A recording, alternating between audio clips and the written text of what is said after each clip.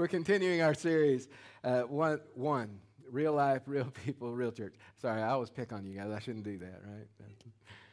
I can't help myself, though. And this morning, I'm going to attempt something.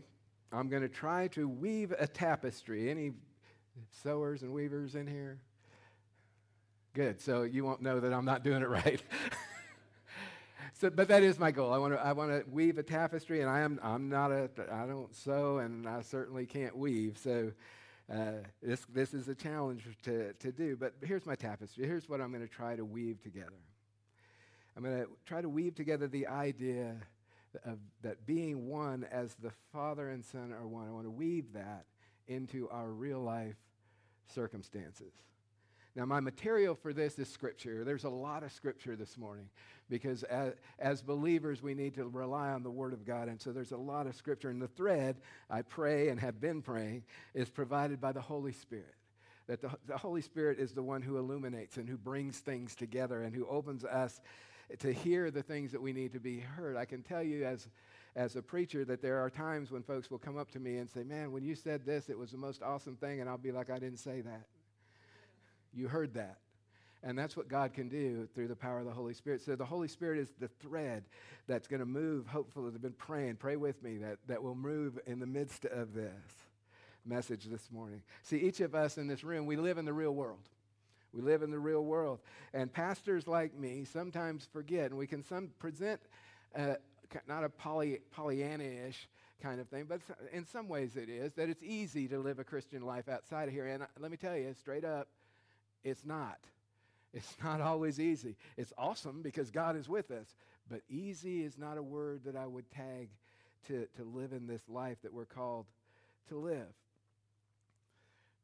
But I want to present this idea of one as the Father and Son into our real life circumstances this morning. So my goal is to present it more realistically maybe than even me. I try not to present a Pollyannish view, but I do sometimes, I think. So let me start with the groundwork, right? Because we got to lay the groundwork in order to get going. So that takes us to last week.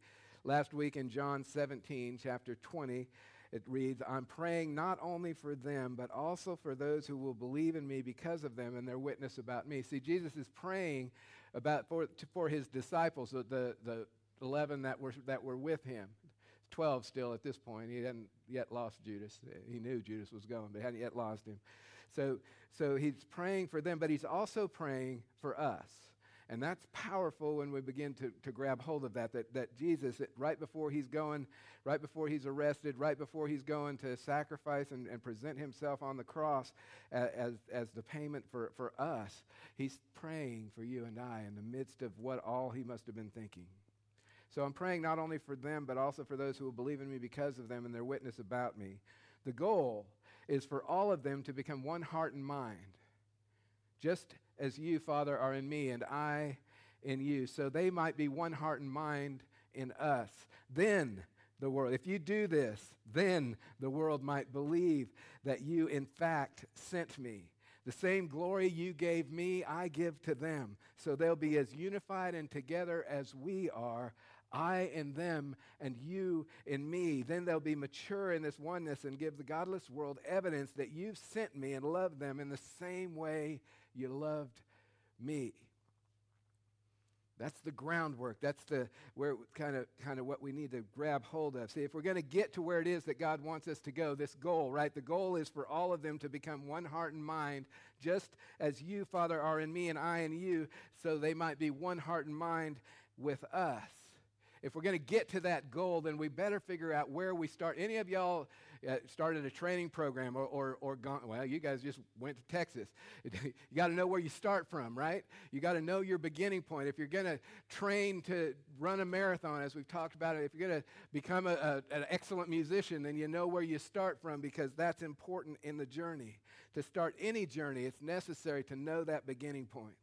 And our beginning point in this following Christ place is to recognize that we need God before we even get started. We need God's help before we can even take that first step. If it's all about me, it isn't about him. I need God's help. So let's start this morning from Ephesians chapter 2.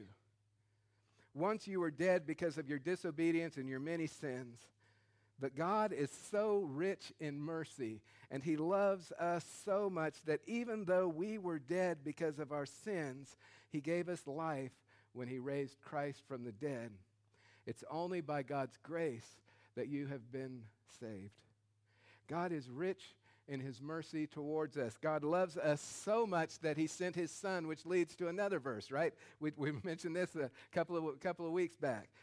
And I always tag them together because everybody knows John 3:16, but with that 3:17, it's missing something.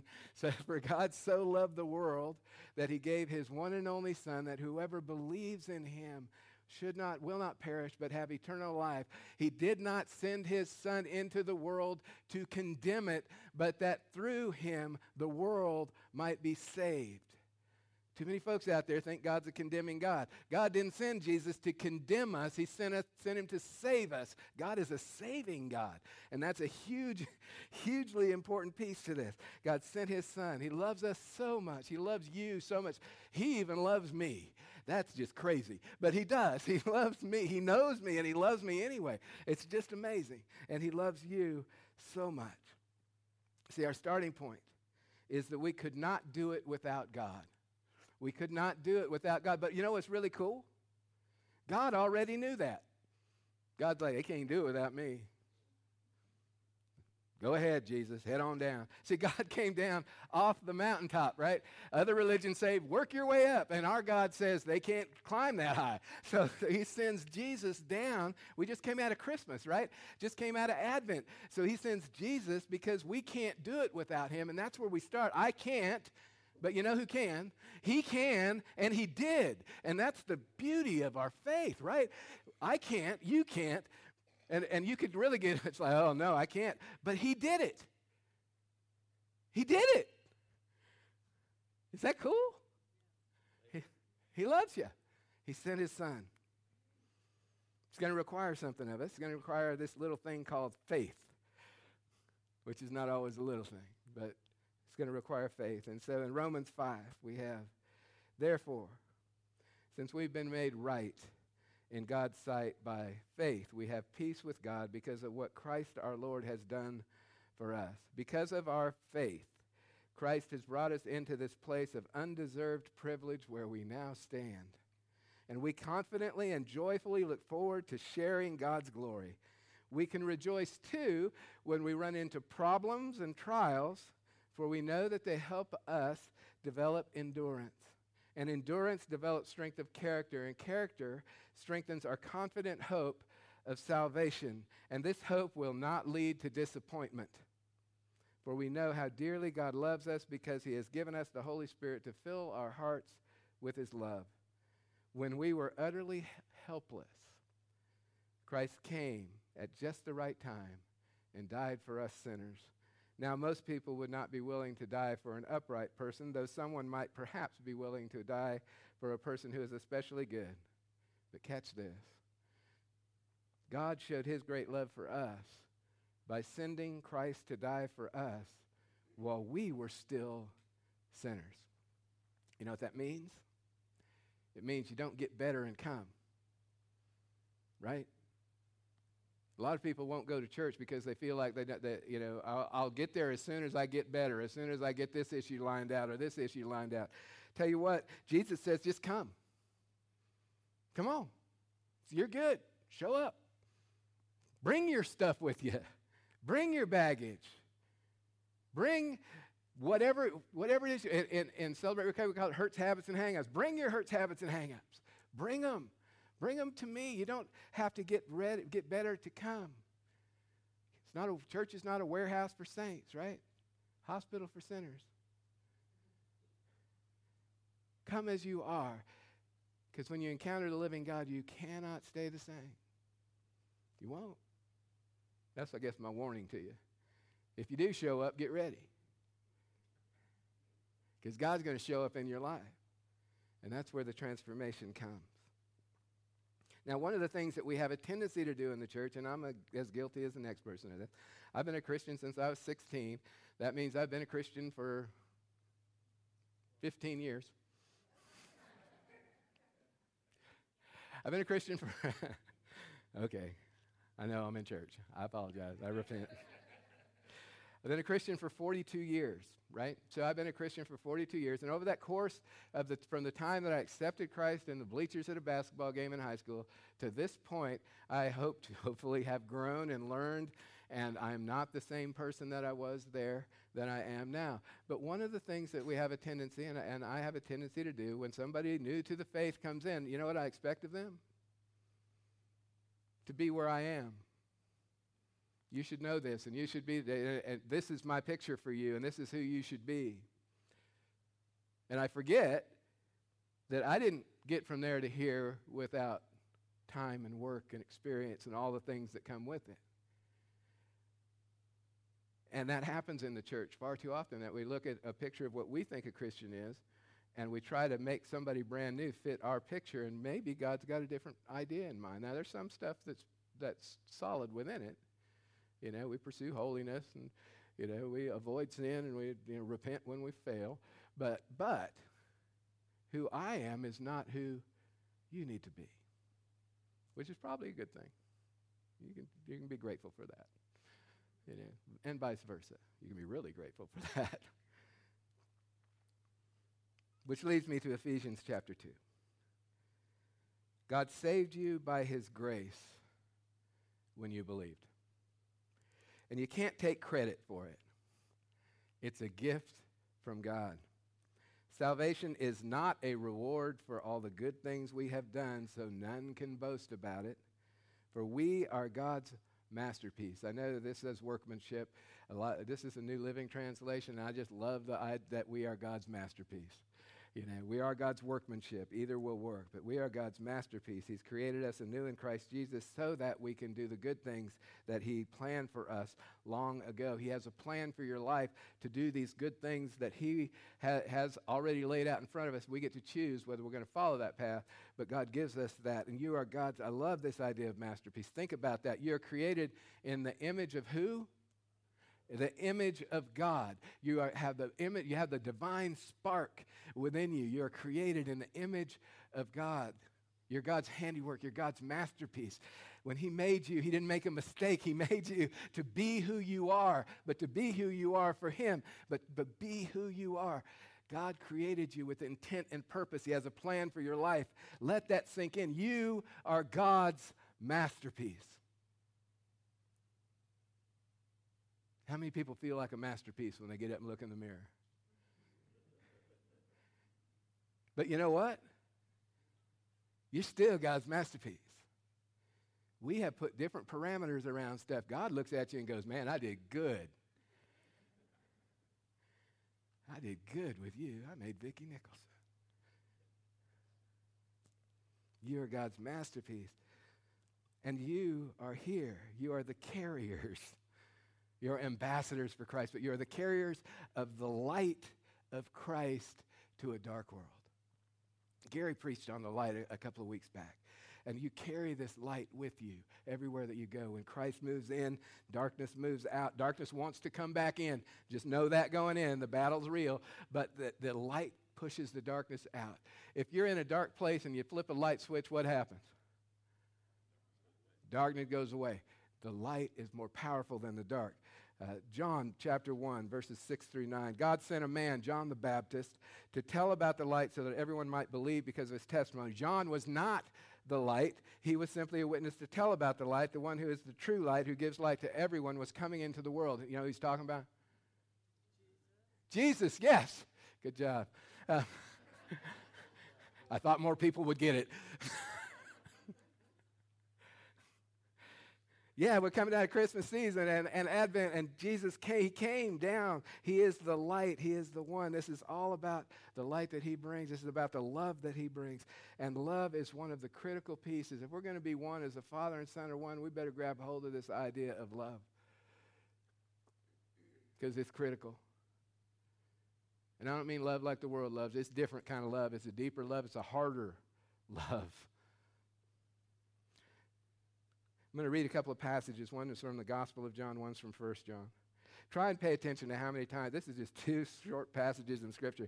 Try to pay attention to how many times love comes up. It might come up more than once. John 15, 9 through 13, and then I'm going to go to 17. It says, I have loved, even as the Father loved me.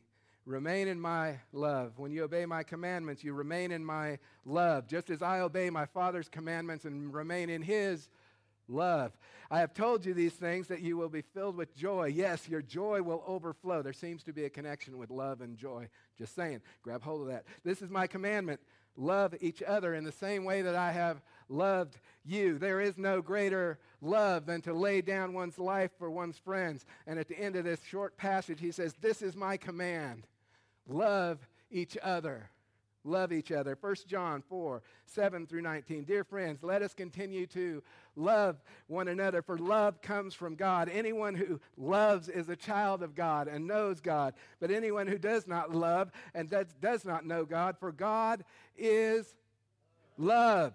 Grab that one. That's a big one. God showed how much he loved us by sending his one and only Son into the world so that we might have eternal life through him. Hallelujah. Glory to God. This is real love. Not that we loved God, but that he loved us and sent his Son as a sacrifice to take away our sins. Dear friends, since God loved us that much, we surely ought to love each other. I think he's saying love each other. Guys, I think that we ought to love each other. I'm just guessing. I didn't count. I was going to count, and then I chose not to. But how many so far? 20, so 19, 20. I mean, we're up there, and I ain't done.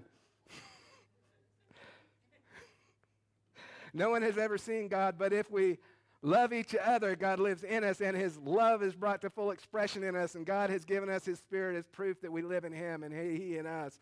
Furthermore, we have seen with our own eyes and now testify that the Father sent his Son to be the Savior of the world. All who declare that Jesus is the Son of God, hear this, all who declare Jesus is the Son of God have God living in them, and they live in God. We know how much God loves us, and we have put our trust in his love. God is love. And I think they're trying to get across a message here. I'm just guessing. All who live in love live in God, and God lives in them.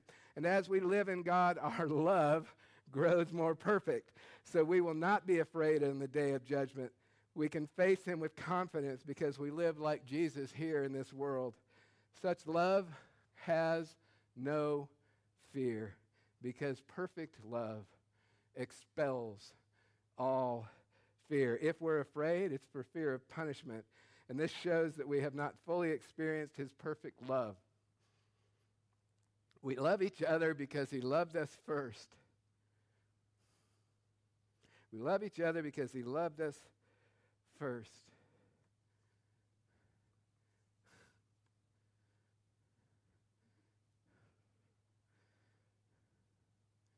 He loves you. And this morning I'm realizing with a greater depth that he loves me too.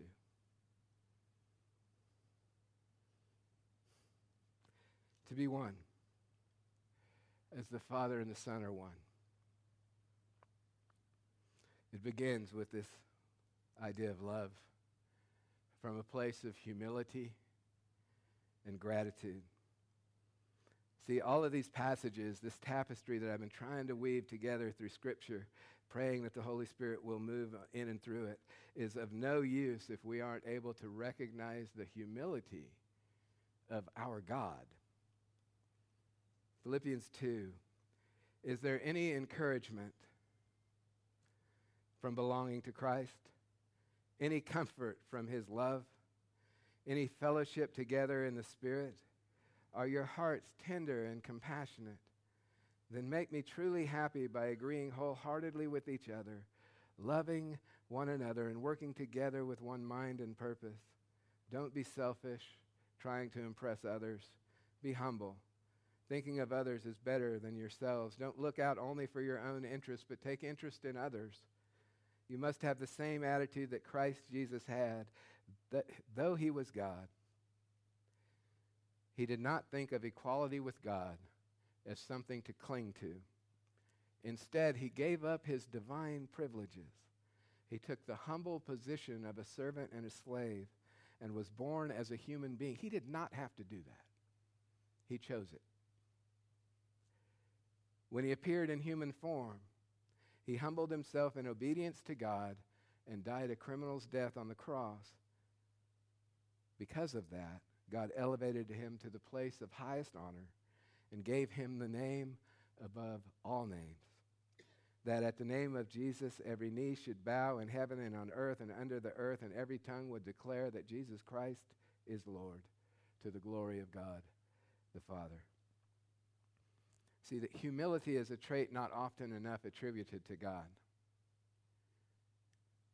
I know that we're supposed to be humble, right? And we get that part. God became human. He humbled himself. And if we're ever going to figure out how to be one, as the Father and Son are one, then we got to get used to the idea of love, humility, and service being three of the absolutely most critical elements to what it means to follow Jesus. I look at the church and thus at myself, because the church is not the building, amen? And I see that too often I think that I am the arbiter and the judge, particularly of others' behavior. And I see that. And I see too often we're far too willing to place our judgment above grace. Now, I want grace, and I want all the grace that God wants to give to me. And I just give me more grace. I'll accept that. But am I as willing, and are we as willing to extend that same grace that we receive to others in this life? Are we willing to extend grace to those that we don't agree with? Are we willing to extend grace to those who live differently than we do? Are we willing to extend grace to those who look differently than we do? Are we willing to take this grace that's been given to us and give it freely to others? Only you can answer that. You and God wrestle. One as the Father and Son are one. In real life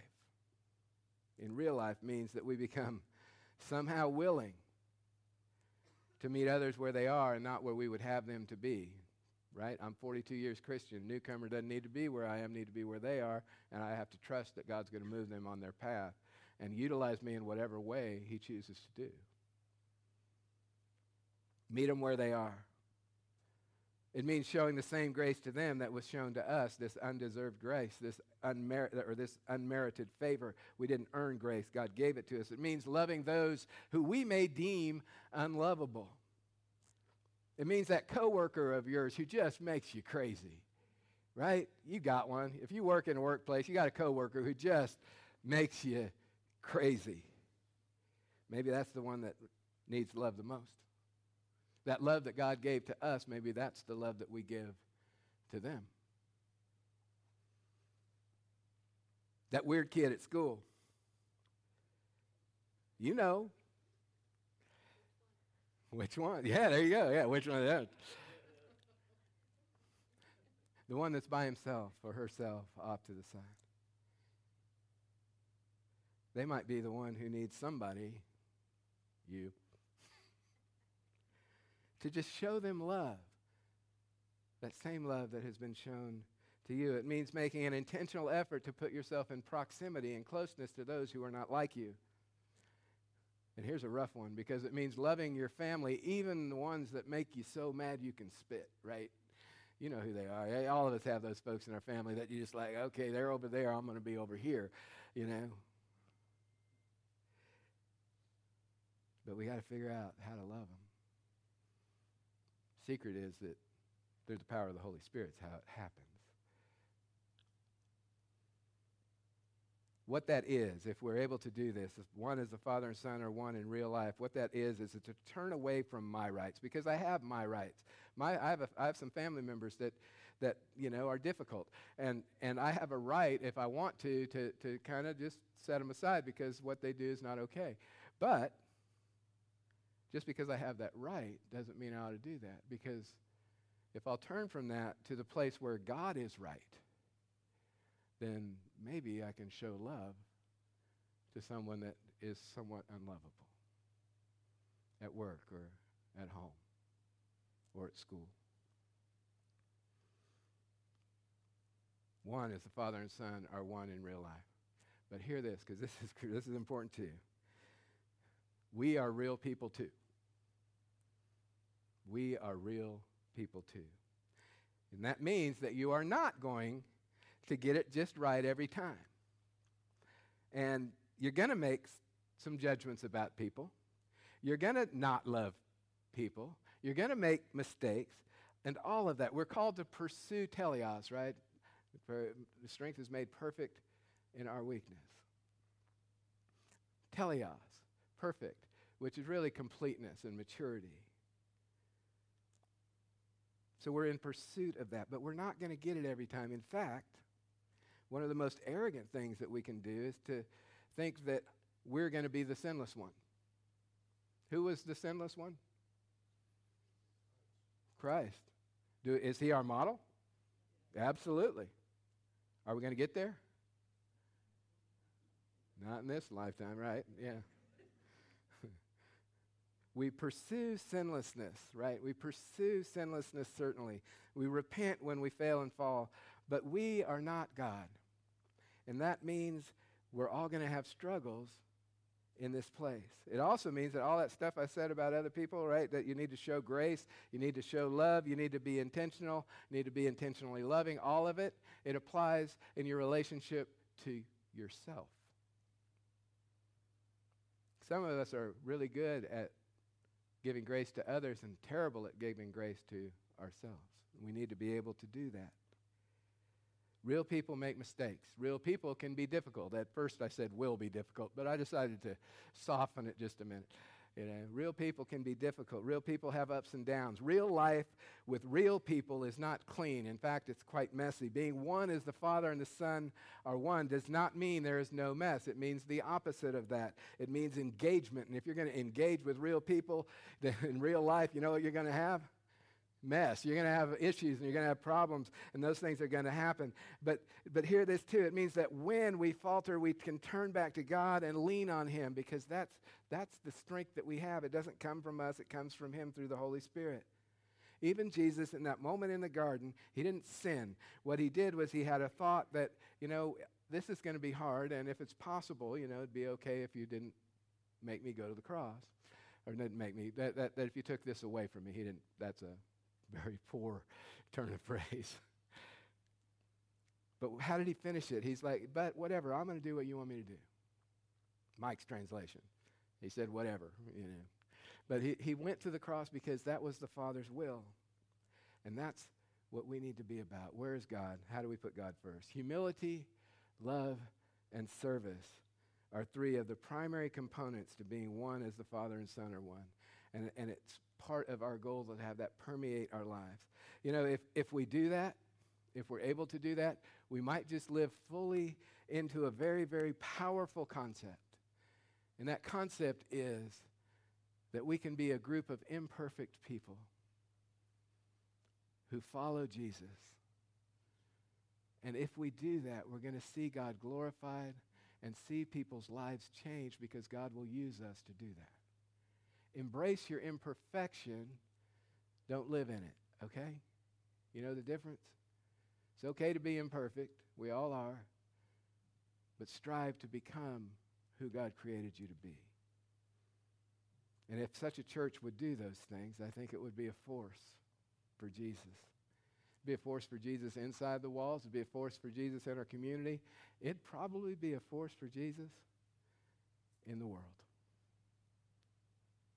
If you'll bow with me, Father,